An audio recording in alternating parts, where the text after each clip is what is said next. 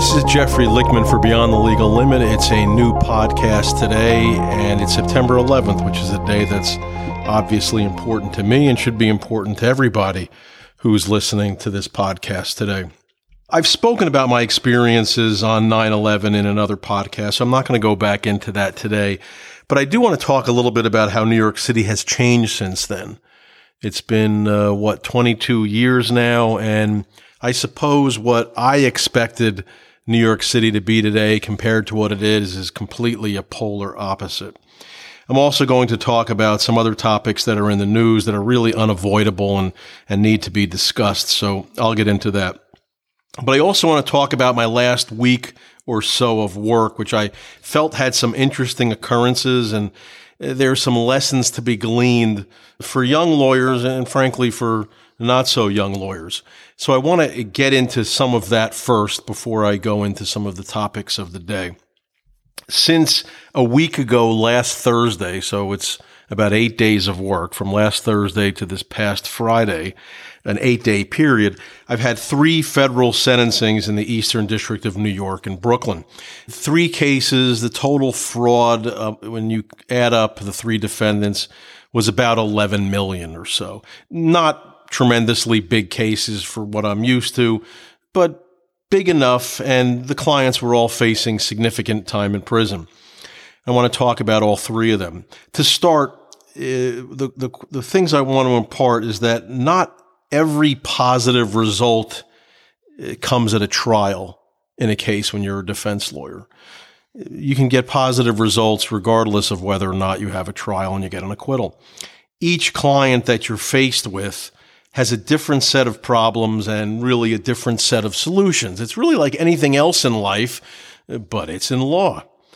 Mainly, the clients, when they come to you, the main thing they want to talk about is avoiding jail.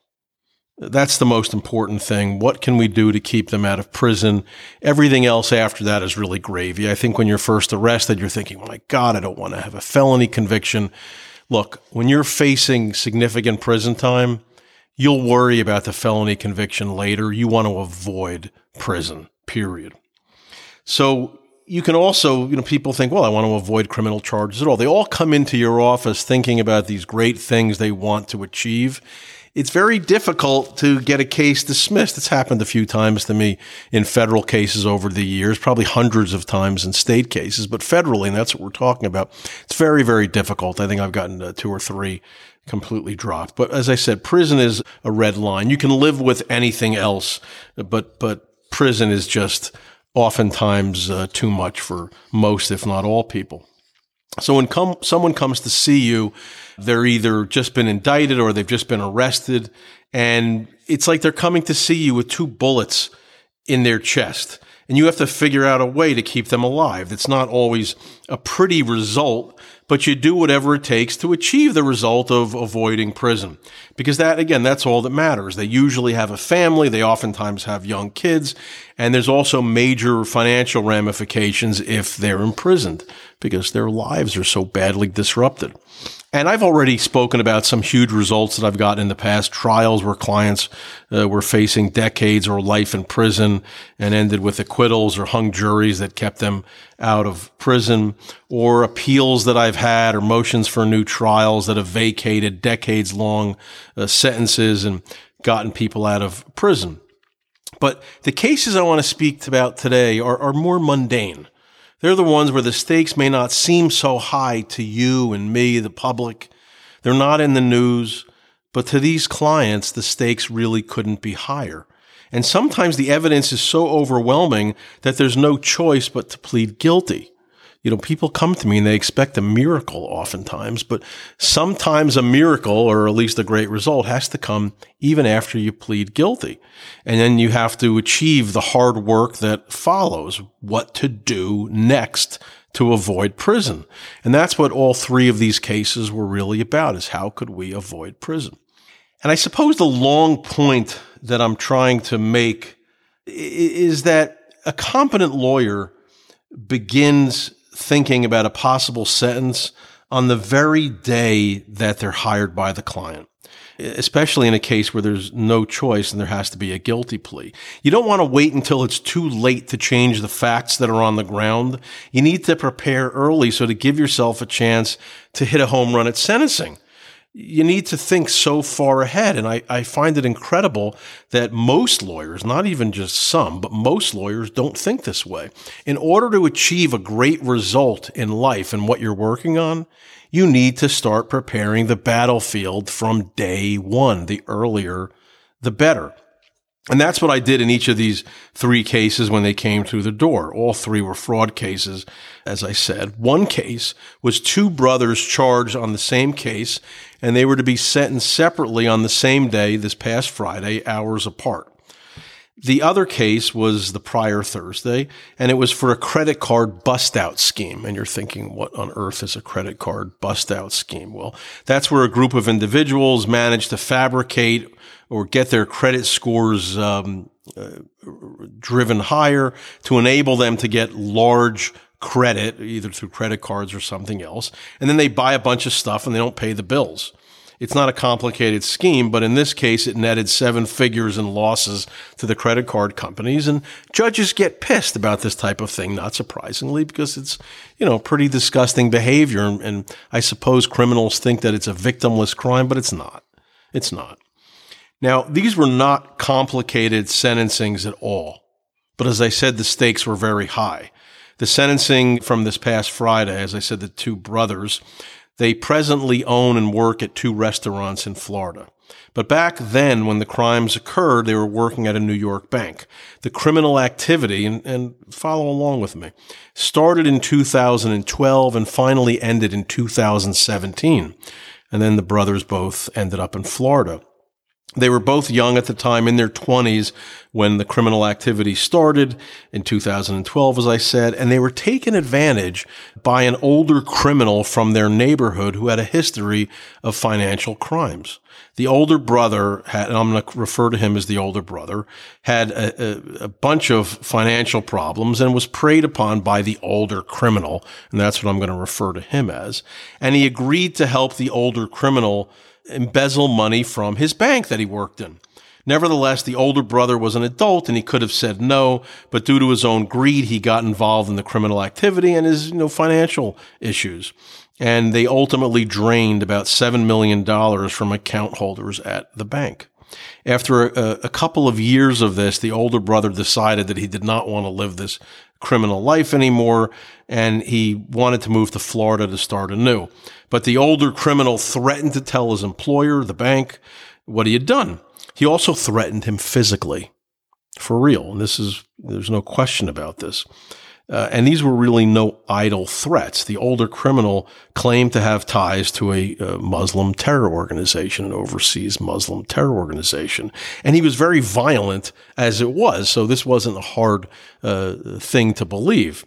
In front of my client, the older brother, the older criminal threw a heavy glass ashtray at his wife's head and attacked his own son with a hammer in front of my client. I mean, this is like normal behavior for this segment of society. He was a typical crazed, foaming at the mouth, eyes bulging out of his head, tongue hanging out of his mouth, Muslim terrorist or terrorist supporter, for real. So the older brother needed a way out. He had to get out. He couldn't just continue this life of crime forever, and he made a fatal mistake. He asked his younger brother to take his place in the fraud at the bank. They both were working at the bank. And that placated the older criminal because he could continue to commit the fraud. He didn't care who was involved at the bank as long as he was getting his money. And after another few years, the younger brother had enough of it as well, and he wanted out. And at this point, the older criminal said, fine, that's it. He had stolen enough money. In the end, the total haul was about $7.5 million, and the brothers received only $800,000 of the money, so a little more than 10%. And that really exemplified who was in charge in the scheme, and was obviously the older criminal. Now, back to square one if we can, the day I met with the clients for the first time. You obviously listen to the facts of the case, but if you're a smart lawyer, you need to listen to the facts of the clients, not just the case. You need to listen to their stories about their lives because you need to find something that you can latch onto for sentencing in case there's a sentencing, if it's needed down the road. There's many different things you can look for in their backgrounds or their present circumstances even, and that can possibly engender some kind of mercy from the judge. And you're not much of a lawyer if you're just talking about the case on that first day, because you're missing all these potential opportunities and the ability to start perpetuating them, to start, as I said, preparing the ground. And most lawyers simply don't do it. And I think, why is it that they don't start thinking about sentencing on day one? And the answer is pretty simple. I'm not sure if you're aware of this. Most lawyers are idiots. If they're not thinking about robbing you during that first meeting, if they finally got their meat hooks into you and they think they can make some serious dough, they're either thinking about some perfect dishonest post that they'll make on Instagram about their fake successes, or on LinkedIn, they'll talk about how proud they are of their colleagues for all the pro bono work they're doing or all the help they're giving to some disadvantaged segment of society, all designed to establish their leftist bona fides, because that's what the lawyer profession is. It's filled with liberals, and that's all done just to enable them to make more money from someone who's idiotically impressed by their humble bragging. And that's really what this profession is about. It's just a ton of humble bragging by morons. And I'd rather, frankly, just say it like it is. And if it offends people, look, I can get away with it without having to market myself in the most pathetic way because I win a lot. I mean, that's why. I'm not, there's no other reason. I win a lot. And you may not like me, but you don't have to. I win a lot. So I get hired a lot. Now, when each of these three clients had contact with me for the first time, I made a prediction on how the case would end. Now, I hate doing that because I don't know enough about the case. It's really too early. But the reason I did was mainly because each one of the three clients asked me about 10 times during our first call or at our first meeting in person of what the case would end up looking like at the end, at the sentencing. Each case, in my mind, was deader than dead and would require guilty pleas. It was clear from the start. And that's part of the skill set you need to have as a defense lawyer. You need to be able to quickly determine if there's even a chance to fight the case. When figuring this out, you need to obviously take into account the client's willingness to fight. Not everybody has it in them. So you need to analyze the case quickly, you need to analyze your client quickly, and you need to formulate an idea of whether or not the case can be pled out. And it's really too early to make some kind of, perfect decision at that point. But sometimes it's important to act quickly from the beginning, because otherwise you may be missing opportunities.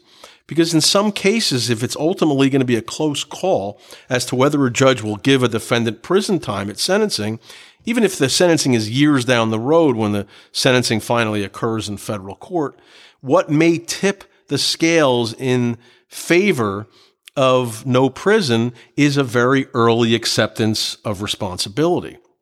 It's worked for me in the past where clients who belonged in jail at sentencing end up getting off because I pled them out so early and impressed upon that to the judge of all the resources that were saved by the government.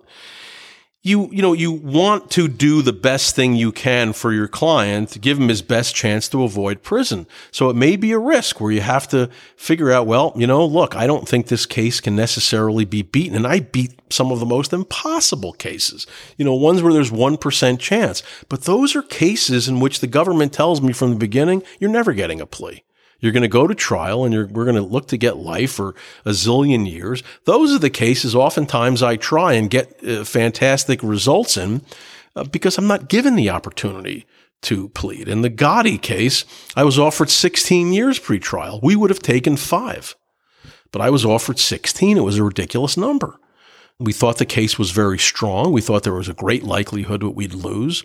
They offered me 16. Well, guess what? We went to trial and we got a hung jury. And then they were offering 5 after that first trial. this is what it is. Sometimes the best results are because our backs are against the wall and we have no choice. I'll give you another example. Not that long ago, I had a high-profile case with a client, a foreign client, and it was very clear to me from the start that the case was dead. It's a federal case, and that I felt I could get him out of this with possibly no prison time, but he wanted to fight, and that's understandable. It's fine. If you want to fight, I'm the guy you hire because I go to trial a lot and I win a lot. Many of my best results, as I said, have been in cases in which clients have insisted upon trials against my advice, and I've either won or gotten hung juries, which end up with no jail time ultimately. So that is a win pretty much. But in this case, with the foreign defendant, after reviewing the discovery, he asked that he wanted to fight. The case was dead to me, and I said as much to the client. And I felt we needed to move to the phase of trying to keep him out of prison because that's really what mattered the most. And this was a 7-figure fraud upon some very high-profile government people. So prison was a strong possibility in my mind unless we, pulled a rabbit out of the hat. He ended up firing me, the client, and found a new lawyer from a big firm, a former federal prosecutor. And I told him he was going to get robbed by this big firm and he was going to plead guilty anyway, as the former prosecutor, his new lawyer, wasn't exactly known for trying cases. Of course, the client didn't listen. And 1 year later, after he surely spent 6 figures in fees at this big law firm, he pled guilty to the very plea I could have gotten for him from early on. He was frustrated when I contacted him after to see how he was doing because he told me he wanted to fight.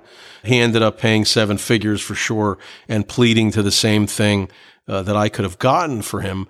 But more importantly is he lost an opportunity to plead early to not require the government to expend the resources which we could have used as a pretty major factor to keep him out of jail. So not only did he lose the money, but as I said, he lost that factor, the early plea that could have kept him out of prison. I wished him luck. I didn't want him to have me say to him, "I told you so." Nobody likes that. I mean, I like saying it, but not everybody likes to hear it. Now, back to the cases that this podcast segment is about. The credit card bust-out client had called me, this is the day one, had called me from Florida just as he was being arrested and apparently had my number at the ready. He lived in Florida, but the case was in federal court in Brooklyn. He told me enough of the facts on our first call for me to realize that the case was dead, and because the fraud wasn't very big, I felt we had a good chance to keep him out of jail. We just needed a good hook. And I told him that we would meet in New York once he was presented to a Florida judge and released on bail.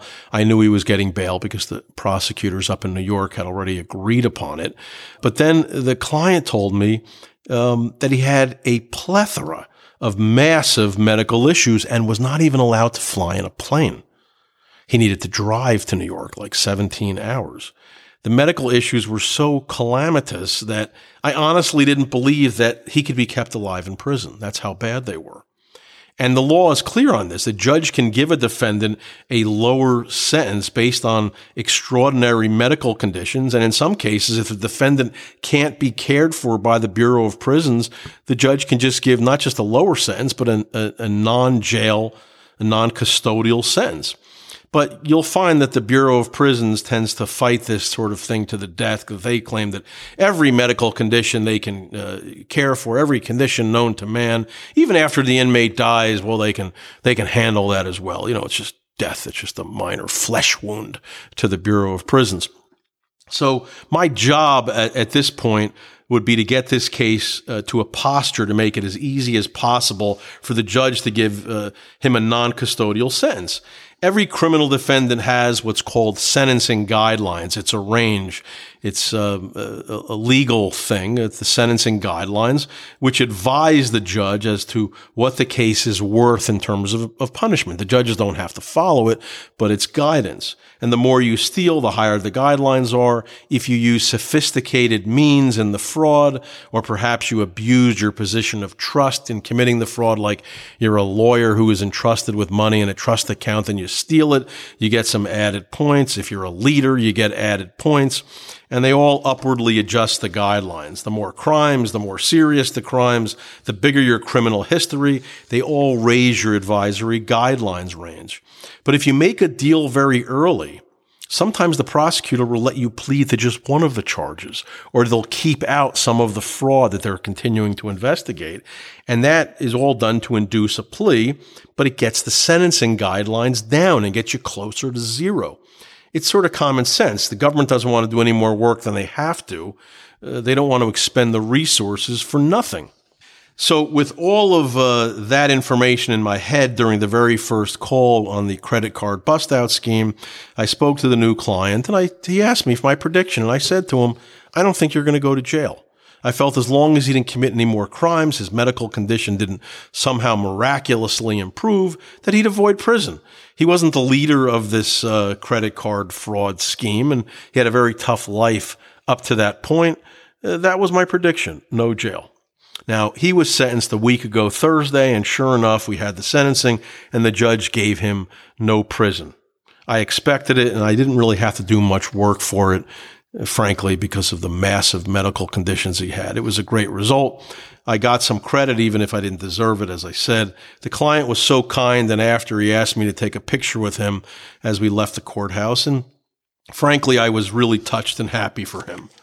He had had a very tough life up to that point. And then it ended up matching my prediction of no jail. So I felt that it was a pretty great result.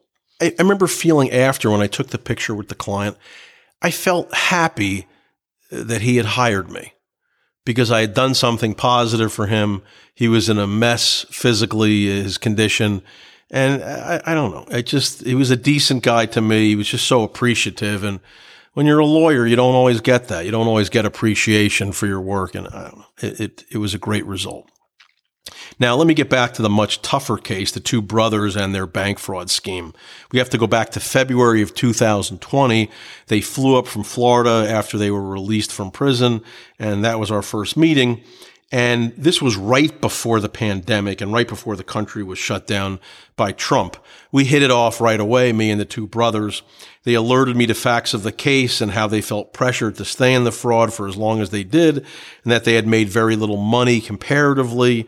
They were all positives. They also talked about the fact that they felt physically threatened by the older criminal. But to me, it was a very brazen fraud, a very bad abuse of trust by defendants who worked in a bank, and the judge would be pissed at sentencing. This was many millions of dollars of fraud were taken from innocent account holders as well. The exposure in terms of a prison sentence seemed pretty high for the older brother, but he was in it from the beginning and made a decent amount of money. The younger brother got into it late and was not there for a long period of time in the conspiracy. And any money that he made, he gave it to the older brother to help with the restaurant. So they had really totally different roles. These were going to be two totally different results in my mind. More facts. At the time they came to New York to hire me, they were both working in the single restaurant they had in Florida. It was not a bullshit restaurant. It had about 30 employees or so, and it was made clear to me that one of the brothers, the older brother, ran the whole show. I mean, he was everything. He was the manager, the food preparer, he was the greeter, he dealt with construction, he dealt with the vendors, he made all the recipes up. I mean, it was nuts. He did everything and was really irreplaceable. And there's law in this area. When you're listening to the facts from a client about their backgrounds, it helps if you know the law. There's all these different areas of law, all these different factors that will allow a judge to give a sentence below the sentencing guideline range. You have to know them, though. You have to actually read the case decisions when they come out at the time. If you don't, you're a putz, you're lazy, and you're a fool. So there was law, as I said, and the law was that if the defendant getting jail time, getting put in jail, would result in the loss of jobs for innocent people, a judge can lower the sentence or even give a non-custodial sentence. And I felt that we had that in place with this case, with the older brother.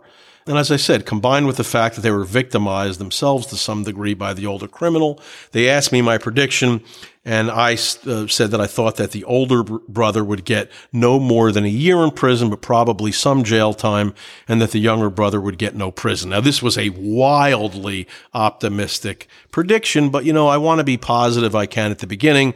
I don't want to lie, but I want to give them some hope. but I don't want to also overpromise and underdeliver. It's a delicate balance. Again, this was in February of 2020. It was a very early prediction, but they asked. We ended up immediately pleading guilty, and just to get the benefit of the major acceptance of responsibility by pleading so early. Look, we had no choice. I wanted to get all my bang for the buck that I could. And then the pandemic hit, and all the cases just stalled. Nothing was going on for a long time. And at this point, as a defense lawyer, and really in any profession which requires you to have a battle, to have a fight, as I said earlier, you need to prepare the battlefield as early as possible. From day one, as I said, you need to be thinking about the last day of the case. And I felt in this case that the more time that passed, the more likely it would be that the judge would be less inclined to put either of the brothers in prison, because more time would have passed from the time of the criminal activity, and the judge could see that these were two young men who had made a mistake, but were now living law-abiding lives for years, had gotten sort of safely into a new career, and that by pulling them out of it and putting them in jail for something that had occurred so many years earlier, it would sort of be somewhat of a travesty. That's a defense lawyer speaking. But I felt that it was important for the judge to feel that because these two boys had done well in the years that had occurred since the criminal activity, he would feel comfortable in knowing that they would not reoffend. Now, again, remember that their criminal conduct ended in about 2017. So time was our friend. And the boys kept working hard, doing well, keeping their restaurant afloat. And the more they worked honest jobs, the better they'd look when they finally got sentenced. And time just passed. And it passed because of the pandemic. Then the courts finally started gearing up again federally, but they had to deal with a lot of backed up trials first. People are in jail because of the pandemic. They weren't allowed to have their trials. So it was important that the courts deal with those cases first.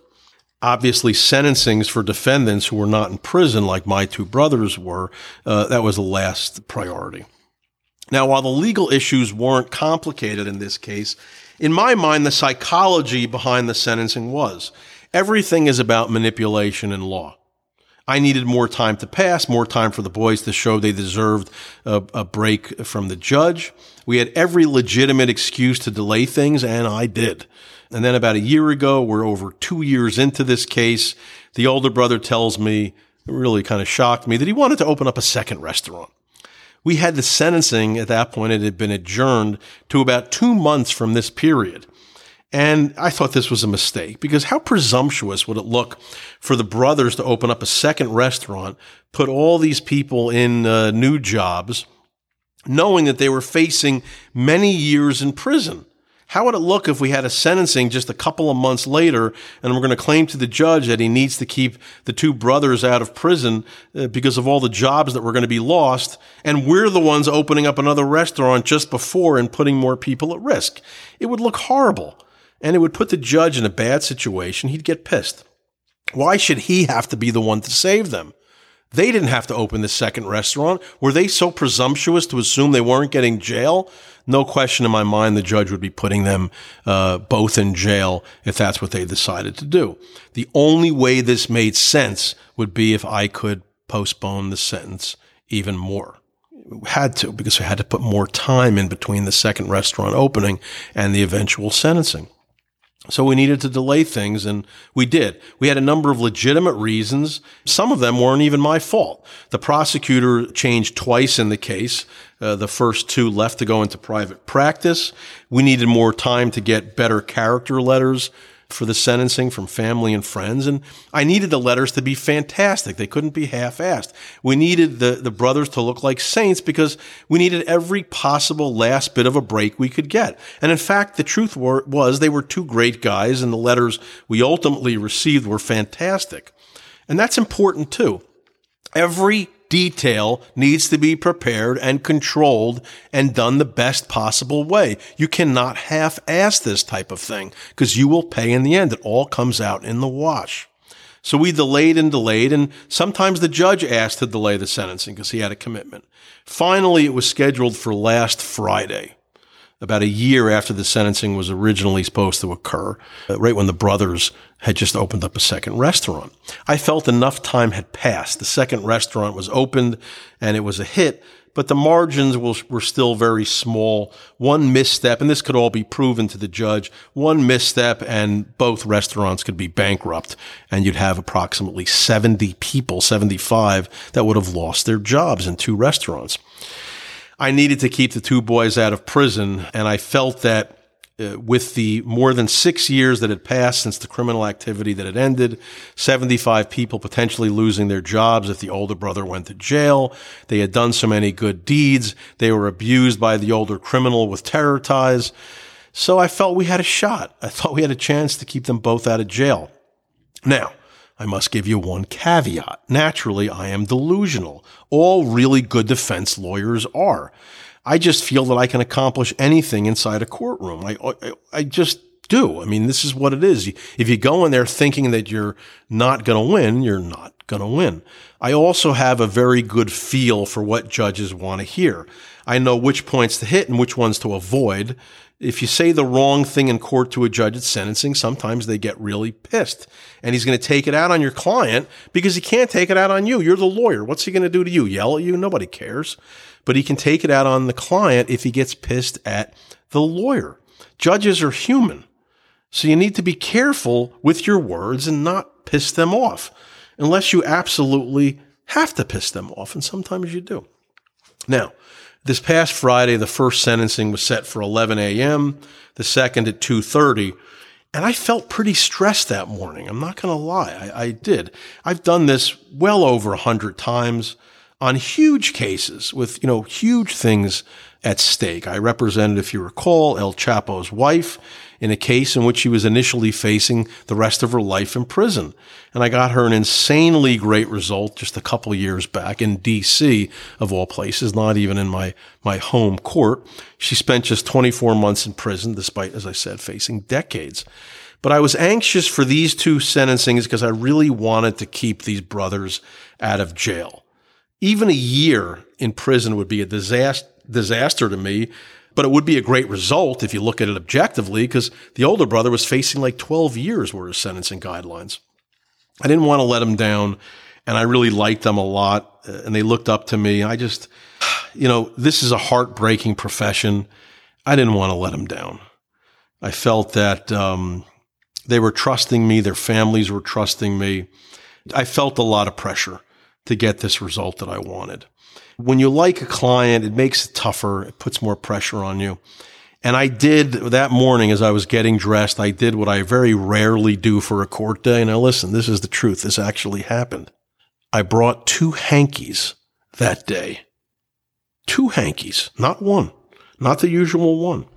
When I cross-examine, sometimes all day in a federal court case, I get really whipped into a lather. Not going to lie. I'm laughing, I'm crying, I'm screaming. It's like I've run 20 miles, and I need to wipe down on occasion.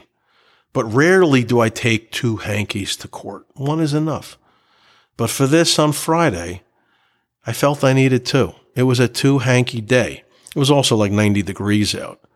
So it was a 2-hanky day. I get to the subway to go to court in Brooklyn because the traffic is so unpredictable in New York City, and I just can't be late. You can't be late for court. And sometimes you get in traffic and you're screwed and you feel like you're going to have a stroke in the car. But no matter who you are in New York, sometimes you need to take a subway. If you absolutely positively have to be at some place at some time. I'm feeling a good amount of pressure as I have the lives of not just these 2 boys, but their families, their employees in my hands. And I'm sitting on a subway and some dude walks in, some homeless guy, and he's got these 2 gigantic plastic bags filled with empty cans, like 1,000 of them, the biggest bags you've ever seen. And he's dragging them onto the subway floor. So naturally, a hole opens up in one of them, and the cans are tumbling out as the train is lurching. I'm watching as the cans are coming towards me. I'm dodging them with my feet. And I'm in a $3,000 suit, and all I can think of is like, this is my life. But it did take some of my attention off of the stress of the day. I finally get to court, and the older brother was scheduled first. I felt that, well, if we did well with him, obviously the younger brother, who wasn't nearly as culpable, we would obviously get no jail for the younger brother as long as I did well for the first one.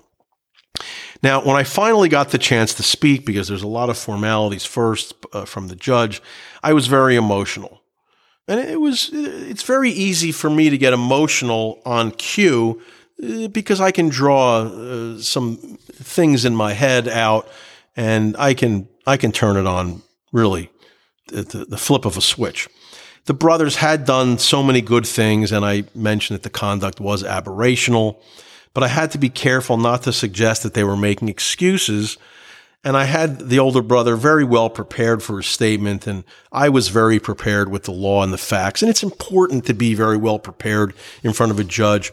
Even if you have great facts for sentencing, if you look sloppy, if you don't know the law, the judge is going to take it out on you. Again, he's human. And the judge and I have often had these appearances. We get along well. And he was very complimentary to me of my presentation, which was nice.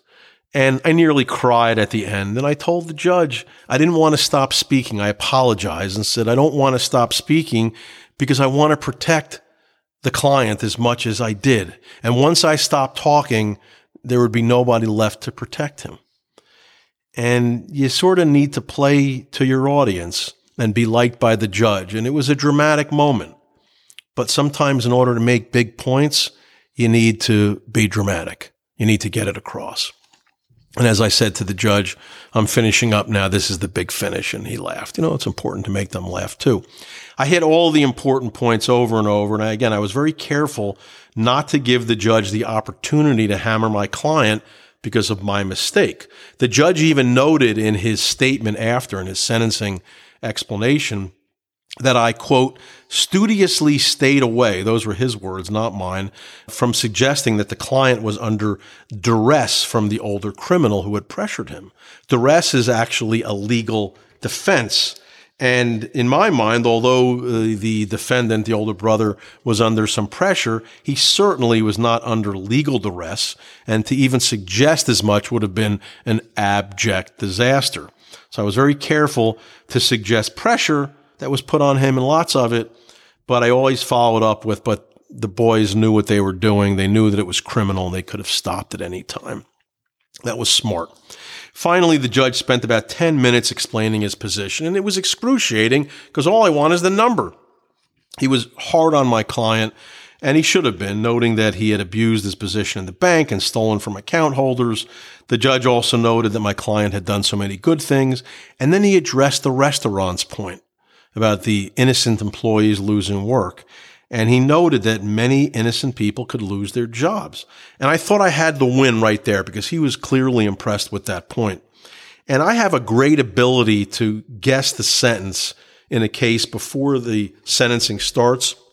I'm actually usually right to the month, like 90 to 95% of the time. I just can tell. It's like an inner feeling. I have a good feel. And I actually believed when the sentencing had started that my client was getting no jail time. And as the judge started finishing, talking about how innocent people could lose their jobs if my client was sent to jail, as I said, I thought we were getting no jail. But then he said, and I was blown away, but I have to give a custodial sentence. The conduct here, he said, was bad enough that there needs to be a message sent to the public, a message of general deterrence that this sort of crime will not be tolerated. And I was stunned. I suppose the other side of delusion as a defense lawyer is massive self-blame. I'm thinking, what did I do? I could have done better. What did I do wrong? How did I screw this up? Now I got to look at this family and knowing that he's going to go to jail. He's got young kids at home. They don't even know that he's up in New York for court, let alone that he could be facing many years in jail. And I had years to prepare for this sentencing. And I just couldn't believe, look, I'm going to be honest. This is my podcast, so I'm going to be honest. I was frankly amazed that my charm and my brains had failed me. How arrogant does that sound now coming out of my mouth? It sounds pretty fucking arrogant. But I really had prepared the battlefield perfectly. And now my best wasn't going to be enough. And that really disappointed me. I was upset. And then the judge, after saying that he was giving my client jail time, stated the following, and I'm going to quote, "I hereby sentence the defendant to 1 week in prison." I thought I frankly heard it wrong. I thought he said 1 year. In 33 years of practice, I had never gotten a jail sentence in a federal case as low as 1 week. I had gotten 3 months a few times, including for Fat Joe, the rapper, and I had gotten many no jail sentences, but I had never gotten a prison sentence of 1 week. And after he finished all of his remarks, I asked him, "Your Honor, did you say 1 week?" And he looked at me with the tiniest of smiles and said, "Yes, 1 week." I was obviously ecstatic, as was the client and his family. He'll spend a few days in prison. It's not even going to be a week, sometime in November, and be done with this forever. It was really an amazing result. And I felt the axiom again was proven true. If you work hard, good things follow. If you cut corners and half-ass it, prepare for punishment. You just have to be willing to work hard. Be attentive to every detail of your work. If it's making shoes, if it's picking up garbage, if it's being a trial lawyer, you need to control it all, no matter how small the detail is. The sentencing took over 90 minutes, and I was completely drained by the end of it, but I had one more in an hour. And I knew that the younger brother obviously wasn't going to get any jail time if the older brother had only gotten 1 week. The judge asked me if I needed more time for lunch because it was so late already, and I said, no, I'll be back in an hour. I mean, I just wanted to get it over with. I went to the courthouse cafe to get lunch, and naturally my associate and the clients and their families, they went out of the courthouse for some food, but I just wanted to get a quick sandwich because I still had work to do. I'm working here. Everybody else is watching. Everybody else in the courtroom that day is watching one man beg for his life, so to speak. You know, this is how it is when you're the defense lawyer. It's isolating. You're alone. It's just me. So I went to the courthouse cafe, and of course it was closed. There was a sign on the wall that it was closed until October 23rd. So I had to go to the candy shop downstairs, and I got 2 blueberry fig bars and a bag of nuts and raisins. That's what I had for my fucking lunch after that great result, a real breakfast of champions. An hour later, the younger brother received no prison time in a much shorter sentencing proceeding. 3 sentencings, 8 days, $11 million in fraud, all added up to 7 days maximum in prison. Here's the moral to the story. Who you choose as your criminal lawyer is the most important choice you'll ever make in your life. It's more important than who you choose as your spouse. No kidding. Jeffrey Lichtman for Beyond the Legal Limit. I'll be back in a second.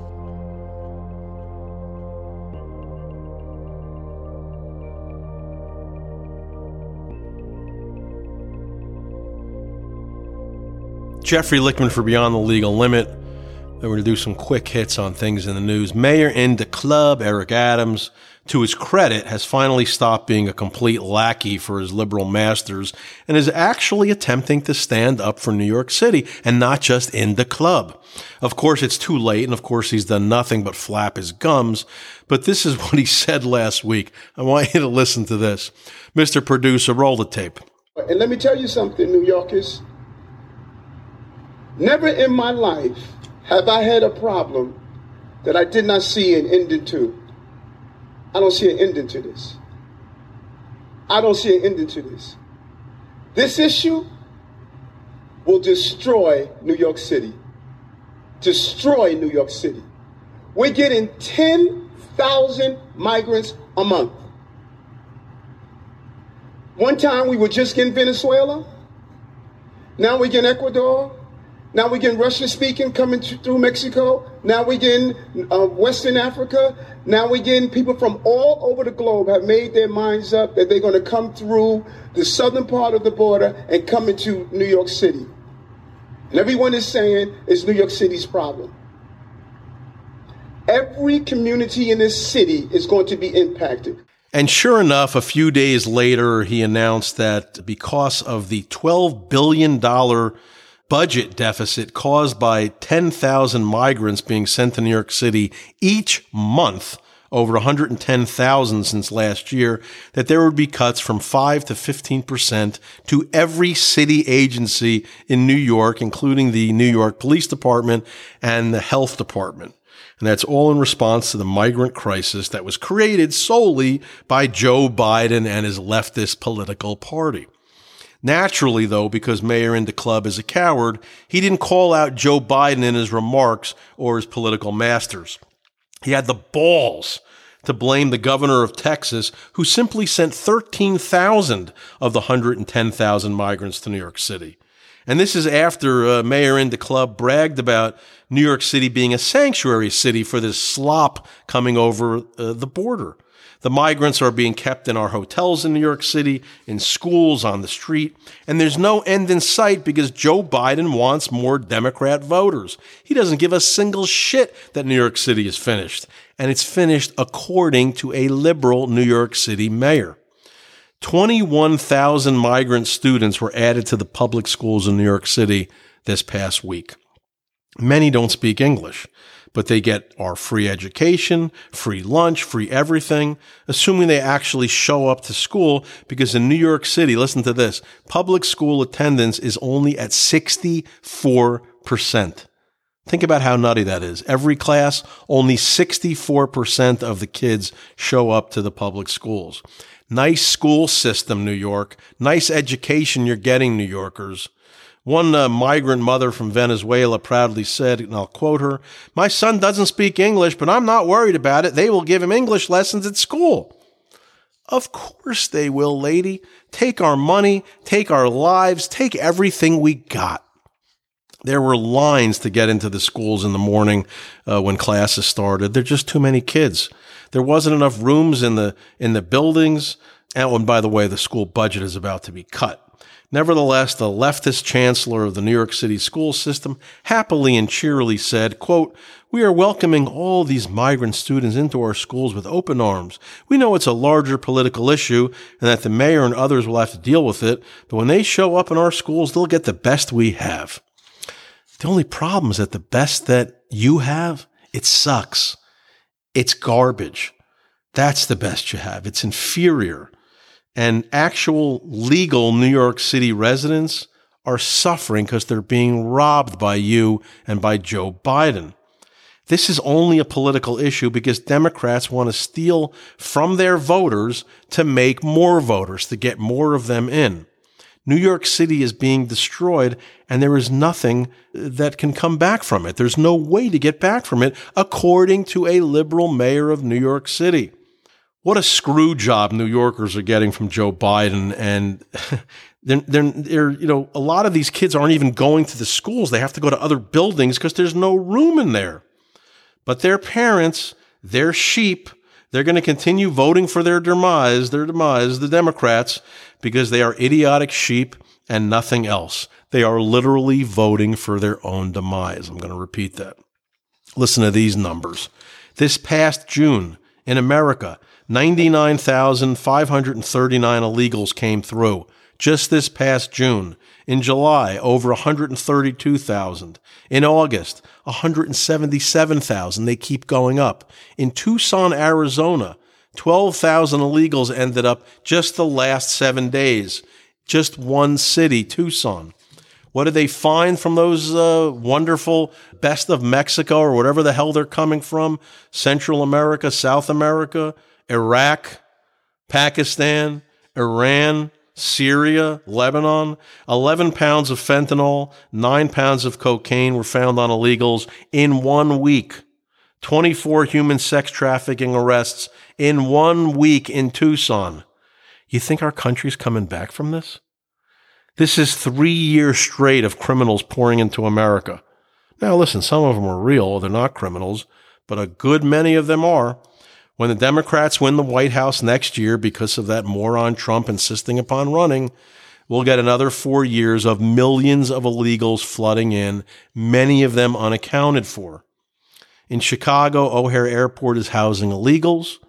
In the airport, why not? In Massachusetts, the governor is activating the National Guard to deal with the illegals. Again, we're only 3 years into this. You got 5 more left. In LA, they're threatening to sue the Texas governor for sending migrants there to LA. Why should Texas, their border towns, just deal with this issue? Don't liberals love this slop that's pouring in? We're giving our country away. Does anybody fucking care? So far this year, 143 non-U.S. citizens on the FBI's terror watch list have been encountered at the northern and southern borders. 143. That's up from 98 last year and only 16 in 2021. The terrorists are sending more because they know that the liberals will continue to let them in. We are letting terrorists into this country. They are destroying us from within, and the liberals, the Democrats, are opening the door. Think how insane this is. Today is 22 years since Muslim terrorists killed 3,000 Americans, knocked down the World Trade Center, and nearly flew a plane into the White House. America has capitulated to the point that just 12 days ago it was announced that the FBI is investigating more than a dozen migrants from Uzbekistan and other countries that were allowed into the U.S. after they sought asylum at our southern border with Mexico. And they were let into the country, and of course they were promptly lost. We don't know where they are. U.S. intelligence officers found out that the migrants traveled with the help of a smuggler with ties to ISIS, a terrorist. These migrants, let's call them what they really are people with terror ties. They are lost in the U.S., and they are up to no good. How fucking sloppy are we? How soft are we? We elected a man who let millions of unchecked illegals into our country in 3 years, hundreds and hundreds of terrorists. If you think we are not getting another major terror attack here, you are insane. Because it's happening. It's not a maybe, it's a when. Guess what? The only one who can deal with this is a guy who doesn't care what anyone thinks of him, which is Ron DeSantis. When Trump loses next year, which he will, all of you idiots who supported him are to blame, not just the criminal Trump.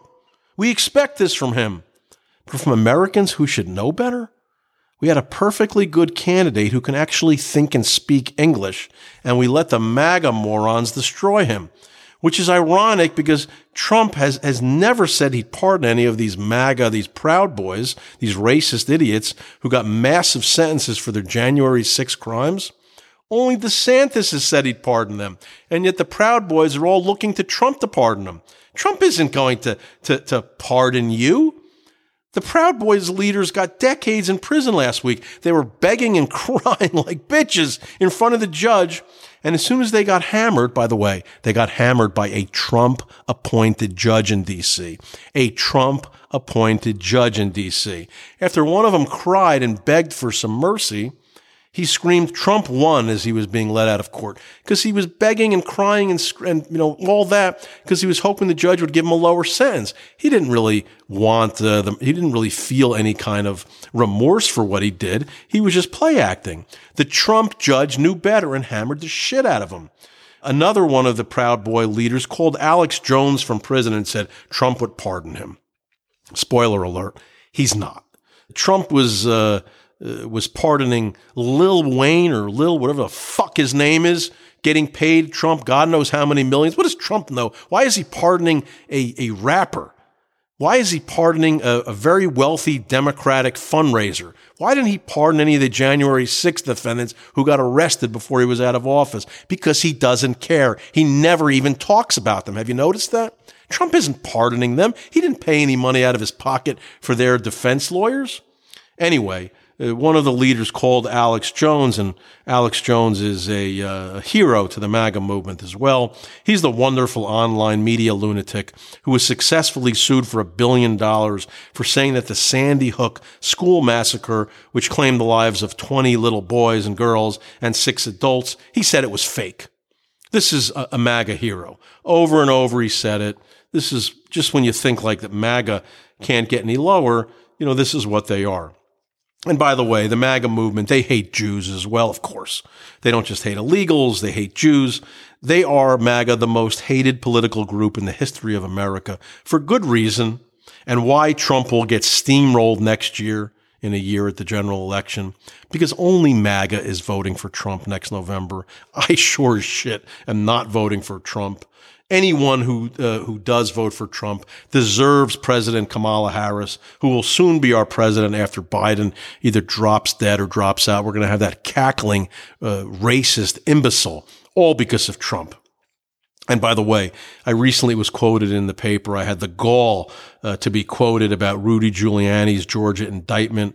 I was asked about how my mafia clients had felt with Rudy, who had prosecuted many of them when he was the U.S. attorney in Manhattan. How did they feel about the indictment of Rudy? And I stated the following, quote, "All of my clients who had the misfortune of being prosecuted by him are laughing now," Jeffrey Lichtman, who successfully handled the defense of Junior Gotti, stated. "I'm thrilled that Rudy will now experience what it feels like to be on the wrong end of a RICO prosecution," Lichtman said. I mean, let's be honest. It's funny to see Rudy in a mugshot looking like death warmed over with no money, begging Trump for money for lawyers.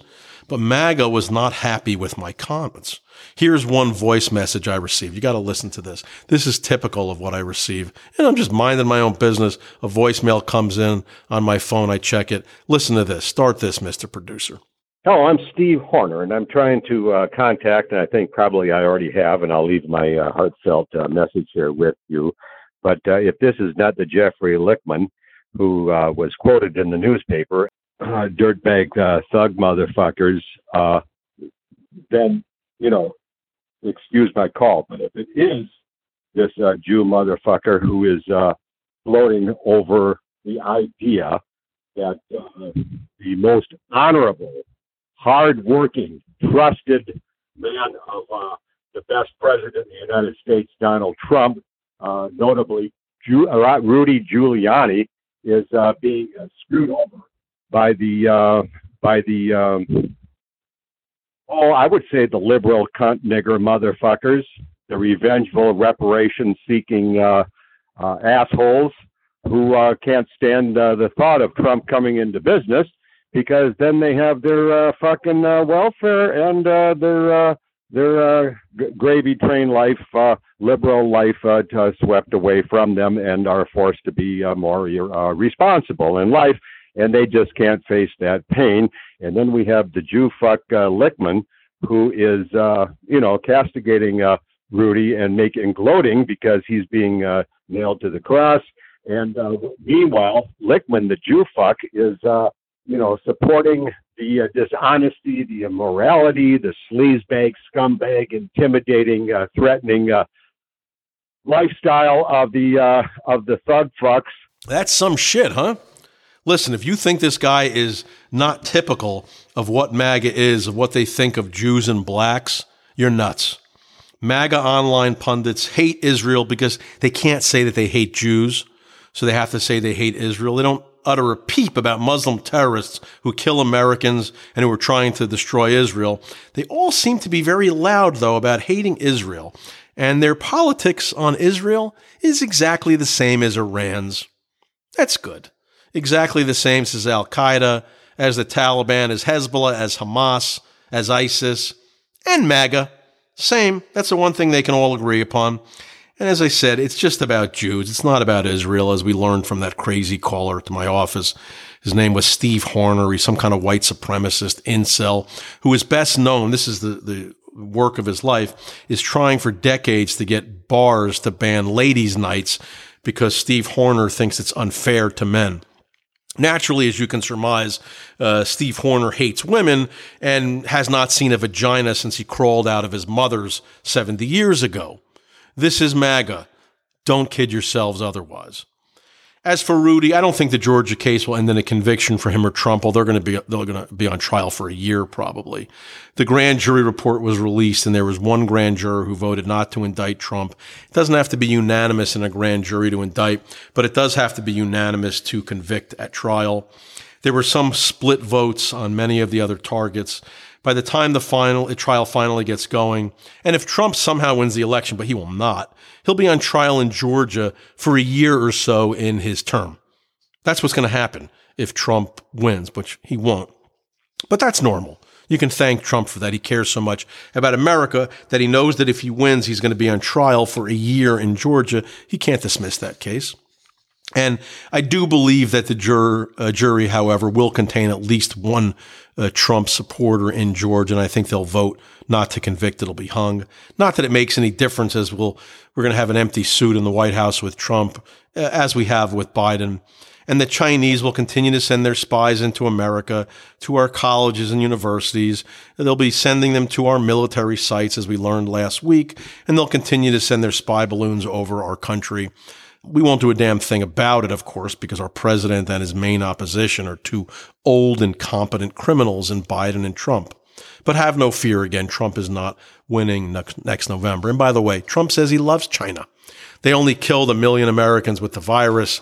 They've only been spying on us nonstop, stealing our technology. But Trump loves them just like he loves the killer who runs North Korea. This is how dumb Trump is. He said he told them that he should open up condos on his shoreline. This is a guy who's starving his own people. They're eating grass and their own dogs. And Trump is telling the world how much he loves them. But I do believe Trump will be convicted in D.C. as it's a liberal shithole, and I think he'll get jail time. That judge is not playing. But I have to say, I sometimes wonder, what do young people who will be voting for the first time, what they must think of our system right now? I mean, conservative students, I'm not talking about leftist, woke, imbecile students. Trump is disgusting. Obviously, they have the brains. They know not to vote for him. And DeSantis is just not inspiring any excitement. So what do?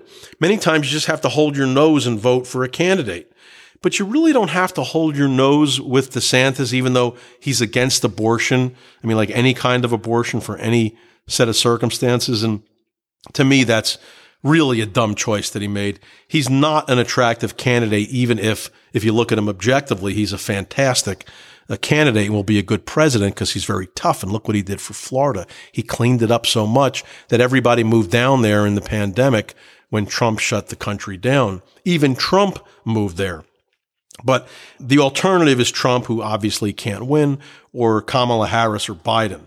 What I would say to young people is do what you have to do and just vote DeSantis. Just trust me on this. We're not getting a better candidate anytime soon.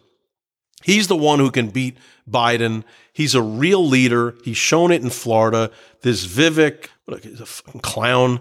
He's no chance. He'll get 3 votes. It's got to be DeSantis. And lastly, I have one more last topic. I think I want to do a weekly segment on Alina Habooby. She's Trump's lawyer / mouthpiece who was so dumb, even Trump had to remove her from cases. So naturally, he put her into a position where she can do more harm as his spokesperson. Remember that Trump lawyers are claiming that they need years to prepare for the D.C. case, the January 6th case. Millions and millions of documents were provided in discovery, I think like 11 million. Well, Trump claims through his genius spokesperson that he doesn't need 3 years. He doesn't even need 3 weeks to prepare for trial. Here's an interview of Alina Habooby, Alina Yabba Dabba Doobie, claiming that Trump doesn't need to prepare, which is completely counter to his lawyers asking for a trial in 2026 because they need time to prepare. Here she is speaking with utter idiocy. Listen to this. The logistics, you saw the timeline there. That's in the middle of running for president, caucuses, primaries. How do you logistically handle, prepping a client for all of those different trials and running for president of the United States?